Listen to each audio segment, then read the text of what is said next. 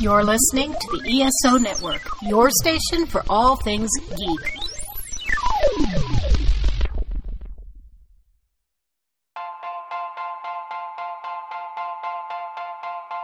From the author of the book by the same name, it's the Best Saturdays of Our Lives podcast with Mark McCray. Hello, friends, and welcome to Season 2 of the Best Saturdays of Our Lives podcast. I'm Dan Klink, here with... This is Mark McCray. I'm so happy to be back for Season 2. We had so much fun with our Season 1 podcast episodes. And I promise you for Season 2, we have a lot more behind-the-scenes stories that involve Saturday morning syndication and live-action programming from the Saturday morning era. Season 2, this is like Godfather Part 2.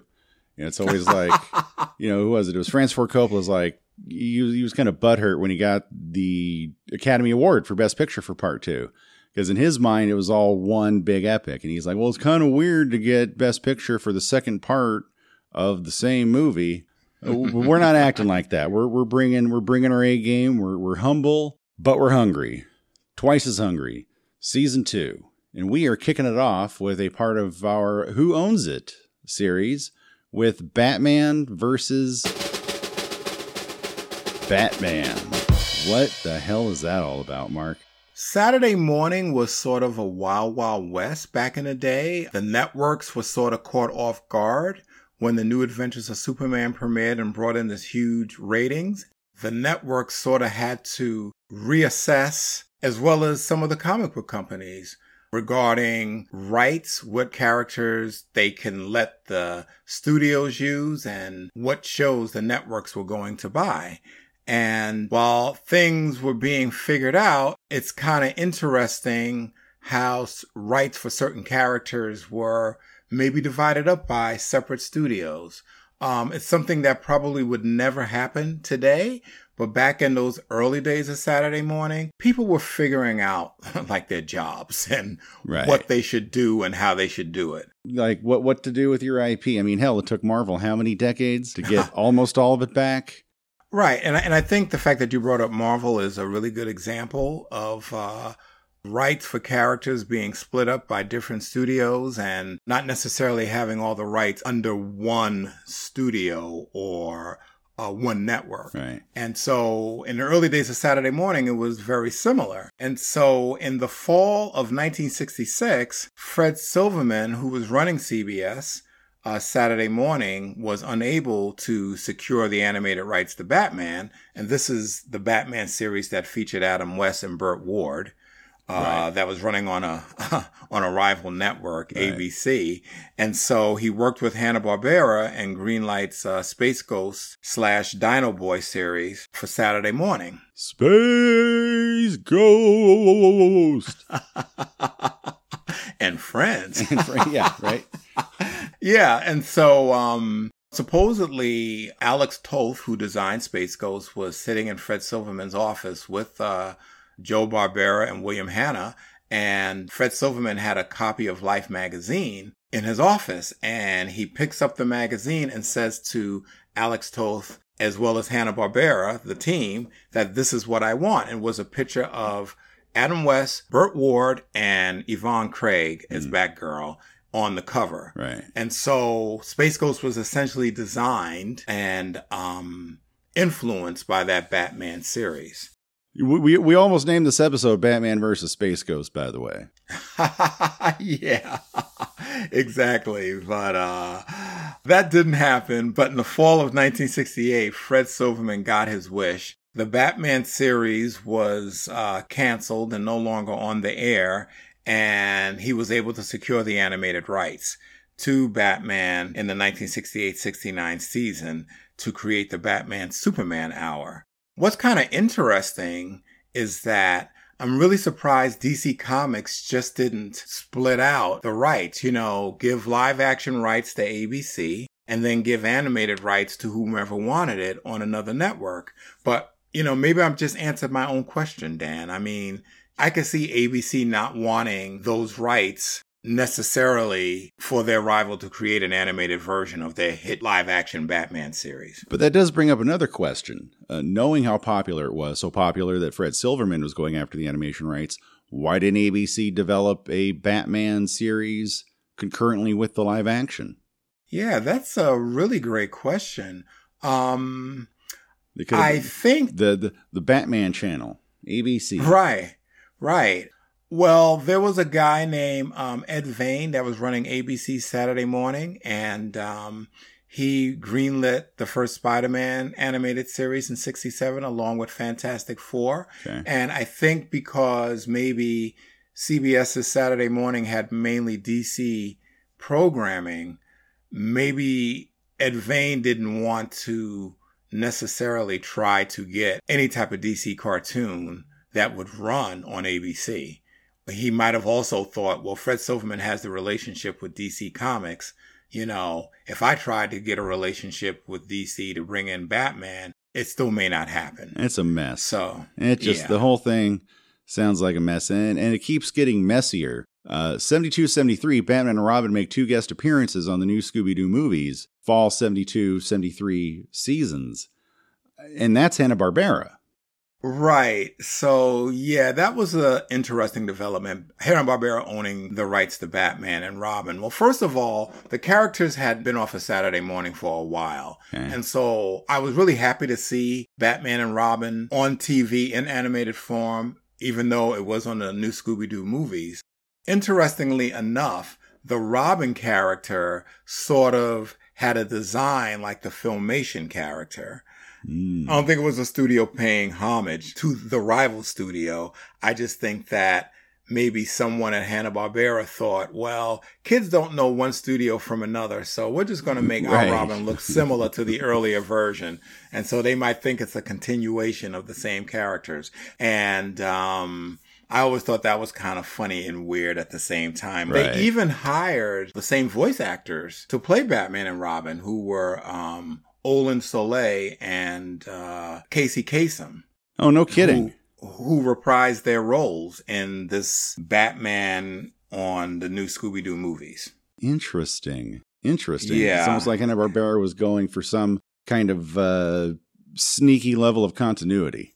Yes, exactly. You know, like this was Batman and Robin's big return to Saturday Morning. And I guess, you know, since the version that Filmation did was pretty successful, I guess hiring different voice actors might have been a little jarring for the audience. Right. Although, you know, as I was saying to you before the podcast, there's always kids aging out and a new generation coming in. But for someone like myself, who was sort of in the middle, I would have noticed and might have had an issue with it. But that's just me. But yeah, anyway, I was surprised that Hanna-Barbera had the rights. But at the same time, over on ABC, Filmation, who had these rights to Superman and Batman and all the DC heroes really since 66 and 1967, Superman and Wonder Woman make guest appearances on the Brady Kids during the same season. Wow. Obviously, DC Comics either split the rights. They said, all right, Filmation, you guys can hold on to Superman and Wonder Woman, but Hanna-Barbera is going to get Batman and Robin. Or maybe Filmation was like, okay, we're not going to hold on to the rights for all these DC characters anymore because superheroes are out of vogue right now. Yeah, right. Yeah, go check out some of our earlier episodes. We talk about how and why and all of that. Mm-hmm. So they held on to Superman because guess what? He's Superman. They never animated Wonder Woman.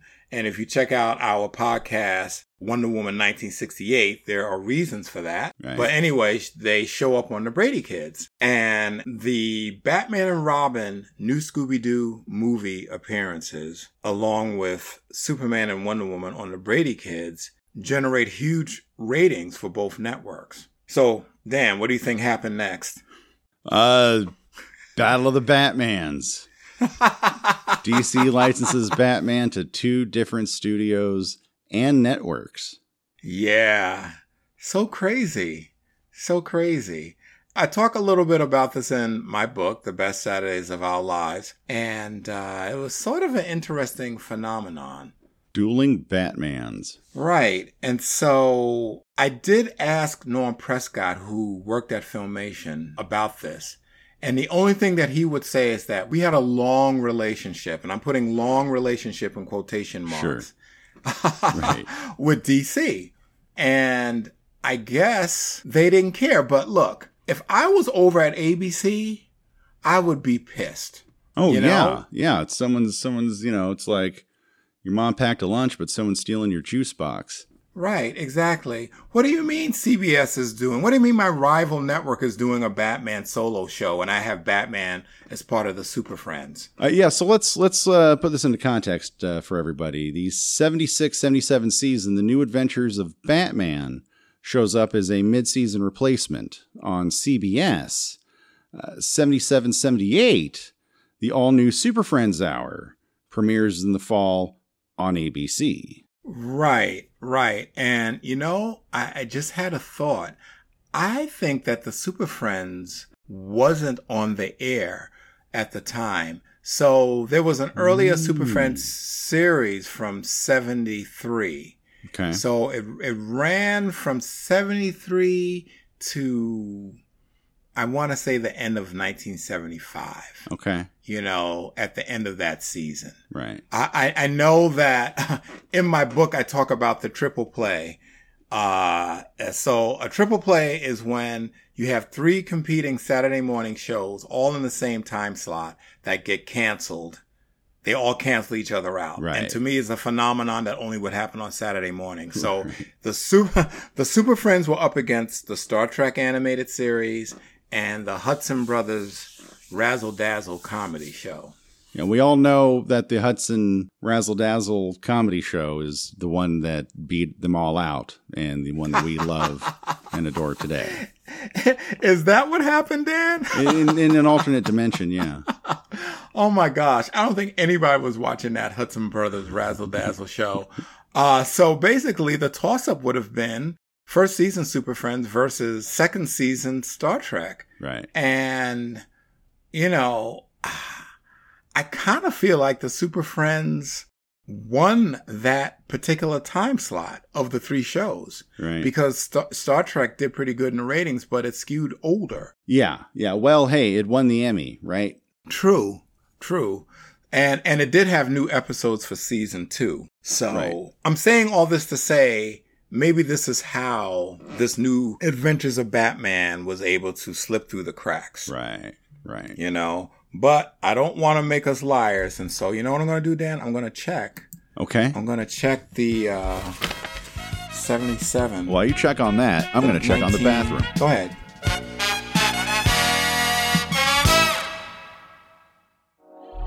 Look, we gotta talk. Yeah, Thunder Talk. We're going all kinds of sideways with that sweet nerd junk. Woke nerd junk. It's topical. Political. Dare I say radical. We've got all your latest news and reviews. Hot music. And a whole lot of comedy. But it ain't for kids. Definitely mature content. So let's talk. Let's talk Thunder Talk. Thunder Talk is a proud member of the ESO network. So do you think CBS knew that Super Friends was coming and decided to slip that New Adventures of Batman in there as quickly as they could so they would be the first to market? You know how like a bunch of Steve Jobs movies all came up, or, a bunch of Right. Asteroids Hitting the Earth movies all happened like in 98 or something. Right. They wanted to be the first to market, if you will, almost like GoBots or in Transformers. Exactly. I really believe that probably was the case, because the New Adventures of Batman was like the first time that I had ever seen a mid-season replacement on Saturday morning. Right. It was just something that never happened. And I was kind of shocked, like, where the hell did this, I was happy, Sure. but I was like, well, wait, where did this show come from? Right. And I don't think that the network aired I think there were 16 episodes in total, and I think they aired like the first 8 during, winter, spring. Okay. And rotated those. And then for the fall of 77, 78, premiered the back half of the episodes. So Got it. Okay. Which is a smart strategy. Sure. Bank some of the episodes for later. Right. But I think they had to know. And you were talking about what show's going to come out first. I mean, it sort of made sense. I mean, do you know how messy this would have been if both these shows would have premiered in the fall of the 1977? Yeah, they're both 78 premiering. season? That would have made the cover of TV Guide, maybe. Right. Batman versus Batman wouldn't have sounded so original, would it have? Right. It definitely would not have. So maybe this was a way to get ahead of any rights issues, any contract issues by having Batman premiere first, get it out there first, and all parties would be happy. But according to Lou Scheimer's book, he said, well, Hanna-Barbera didn't call them, and we didn't call Hanna-Barbera. So, it was obvious that both studios knew what the other studios were doing. Sure. I'm just curious about the network side of things, that someone at CBS call ABC or vice versa and say, hey, what are you guys trying to pull? And maybe these things happen behind the scenes. And maybe the compromise was, okay, well, we'll premiere our show first. And these kind of things still go on in the television business, like nowadays they call them windows.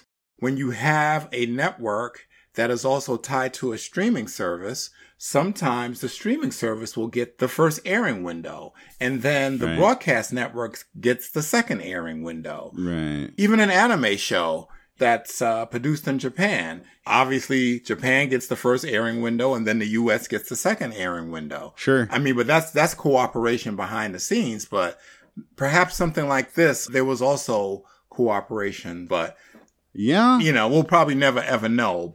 I'm thinking CBS twirled their mustache and was like, all right, let's do this thing. Mm-hmm. We already talked to legal. Legal says we're tight. And then ABC was like, what the hell? And before they went public, before they picked up the phone to call CBS, because that would be an admission of something. That'd be coming from a position of weakness. Mm-hmm. They probably called their legal team, and their legal team was like, ugh, yeah, there's nothing we can do about it other than admit that we look kind of dumb. Right. So let's just keep our mouths shut, keep our heads down, go forward, and suck it up. But it's pretty cool because I think it's the first time that a comic book character ended up in two separate productions on two separate networks at the same time. Yeah. And I don't think it's ever been done before or since. Yeah, Batman, of all people.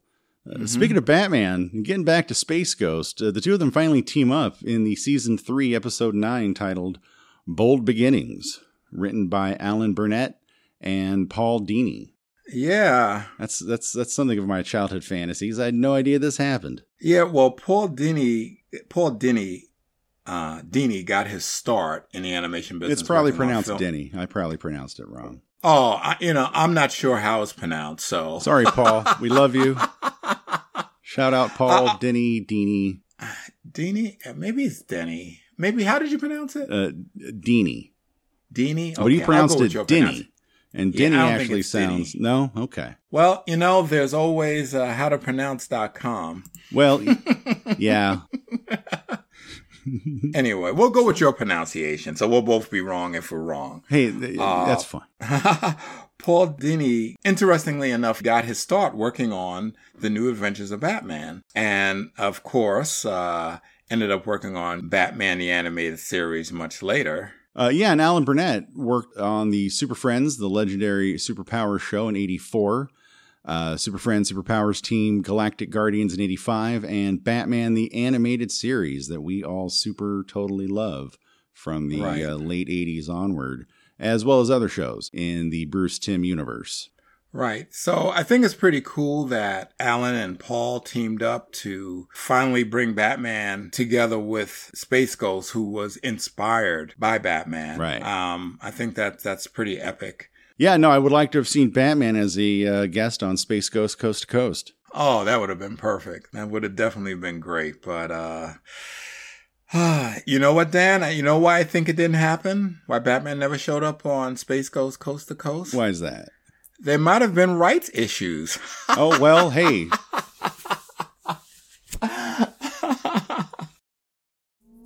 Did you you ever wonder why there are 24-hour kid networks? In my book, The Best Saturdays of Our Lives, I write about how Saturday morning became a competitive business and the proving ground for what would become the 24-hour kid network. My book covers the big bang of the 1960s explosion of high ratings to the early digital age of Saturday morning's last hurrah, the 1990s. You can purchase my book by going to thebestsaturdaysofourlives.com, and I will ship you a signed copy. I'm lifelong ensign Charles Kelso. I'm Federation Envoy Keith Johnson. I'm Ferengi Counselor Veronica Dashel. And I'm Andorian Mess Hall Cook R. Alan Seiler. And we're the crew of Earth Station Trek. Join us for episode reviews, discussions of themes and characters, and all the news from across the Trekverse. Our logs cover the full gamut of Star Trek. From the groundbreaking original series to the future of the franchise on Paramount Plus, with lots of stops in between. Join our crew aboard Earth Station Trek for your regular podcast escape into the Trekverse. Go bold or go home! We want to get into shows that were pulled off the air due to third-party ownership. A Man Called Flintstone.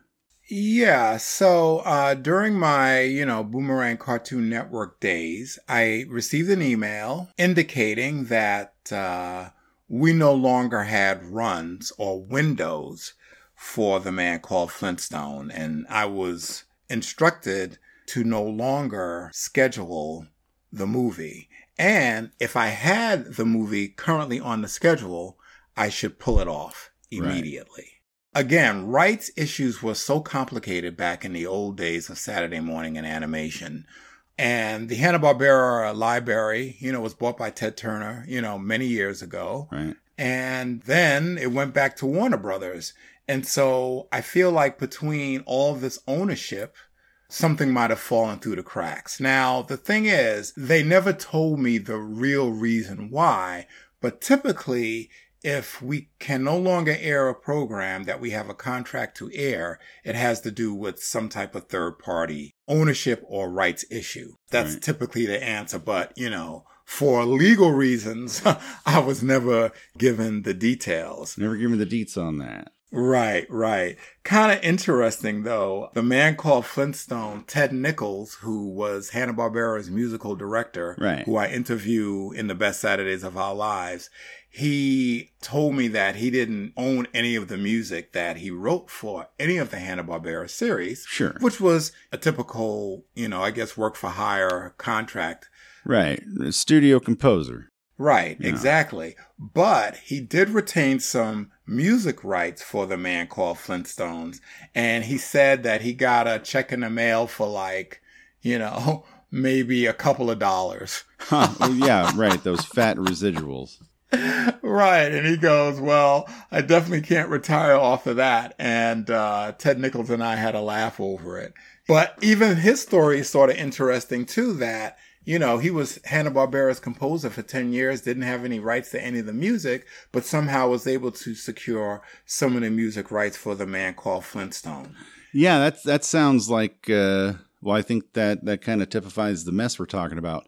Well, let's speculate. Mm-hmm. What about The Man Called Flintstone do you think might have been the problem? If I am to speculate, I would say there were a lot of songs in The Man Called Flintstone. And sometimes the music rights are not carried over correctly from one owner to the other. Right. So that's the only thing I can think of. It wasn't like The Man Called Flintstones was a co-production. It was a Hanna-Barbera production. So I'm like, third-party rights by who?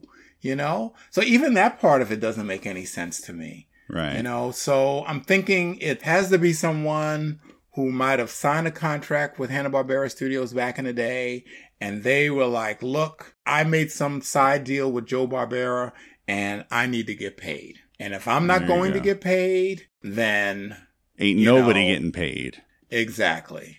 But I know the issue got resolved because before I left the company, The Man Called Flintstone, was back in good standing again. Did this show up in movie theaters? Yes. Maybe it was distribution. Maybe. Yeah, that's a good point, too. That's a very good point. So, but anyway, yeah, so I'm trying to think of a mic drop. No, I think that might have been a mic drop.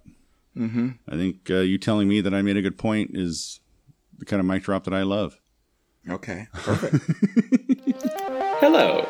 Have you ever wondered how much Jerry Siegel and Joe Shuster sold Superman's rights to DC for? Or which popular football star was Sam Wilson the Falcon's physical appearance based on? You can find all that and more at the History of Comic Books podcast, a podcast dedicated to the creators, events, history, and the companies that made the great comic book medium. Hosted and created by your friendly neighborhood JT Wheatley. Please give it a listen at iTunes, Spreaker, Stitcher, and all our podcasting platforms. Thank you, and go ahead and enjoy yourself a good comic book.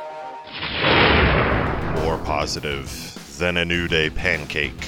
More fun than a super kick party. It's the wrestling podcast from the host, who is the hammer swinging, burrito eating, well, you know the rest, of Thunder Talk. Sexy Thor! It's the Ring of Thunder, found in the Thunderverse and among the great podcasts of the ESO Network.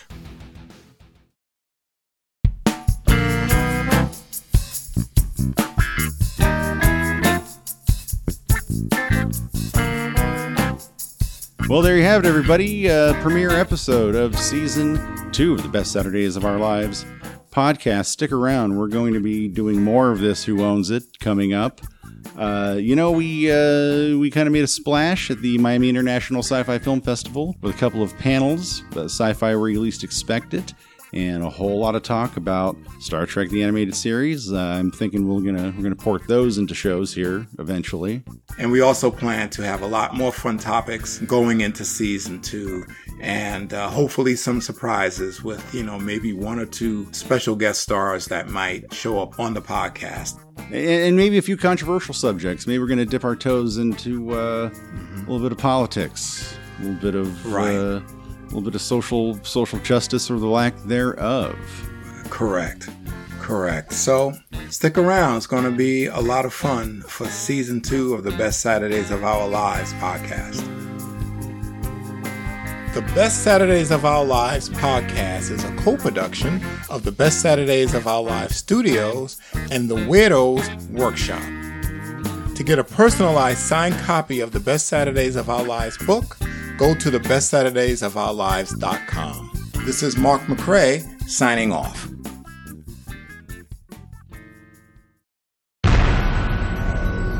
This has been a broadcast of the ESO Network.